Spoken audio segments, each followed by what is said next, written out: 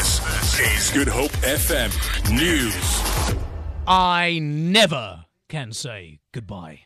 Good morning. Close to 2 million South African children who qualify for a social grant are still not accessing it. The 2016 Child Gauge report focused on how the grant has benefited needy children.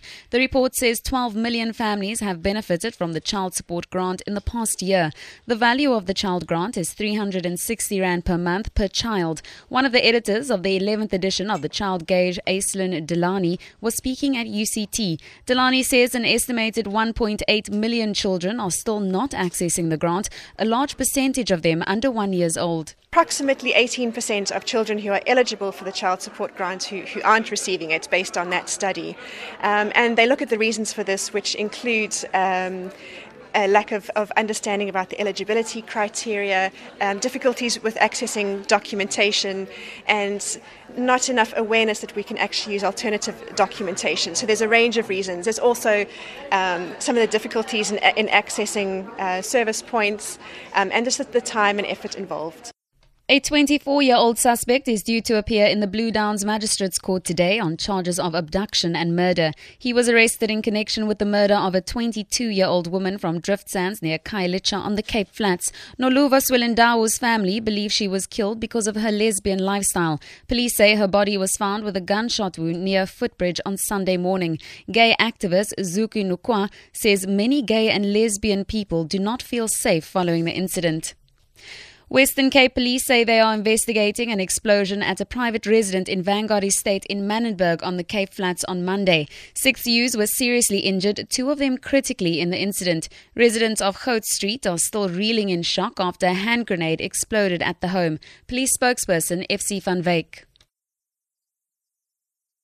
It is unknown what type of device exploded and where they get hold of this device. An unlawful possession of explosive to cause injury to persons or damage to property case were open for further investigation.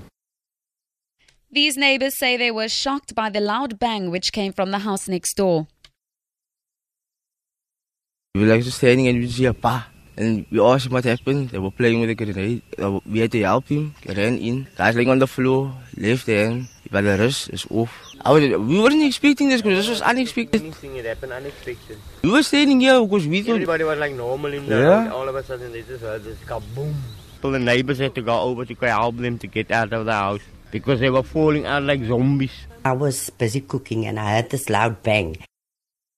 Transport Minister Dipuo Peters envisages combining all municipal and provincial traffic law enforcement agencies into one organisation. Speaking at the opening of the National Traffic Indaba in Durban, Peters said at the very least the various traffic law enforcement agencies should have the same uniform, training and regulations. The Indaba is organised by the Road Traffic Management Corporation or RTMC. Minister Peters has cited the fragmentation of traffic law enforcement among local governments, provinces and the National Traffic Force as one of the reasons for the country's high road death toll.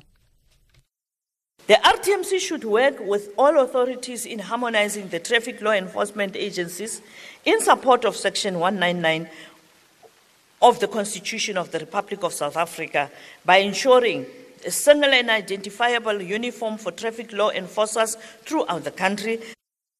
In your economic news now, the rand is trading at 13 Rand 66 to the dollar, 17 Rand 29 to pound sterling and 14 Rand 64 to the euro. Gold is trading at $1,167 and the price of Brent crude oil is at $53.60 a barrel. For Good Hope FM News, I'm Tamara Snow.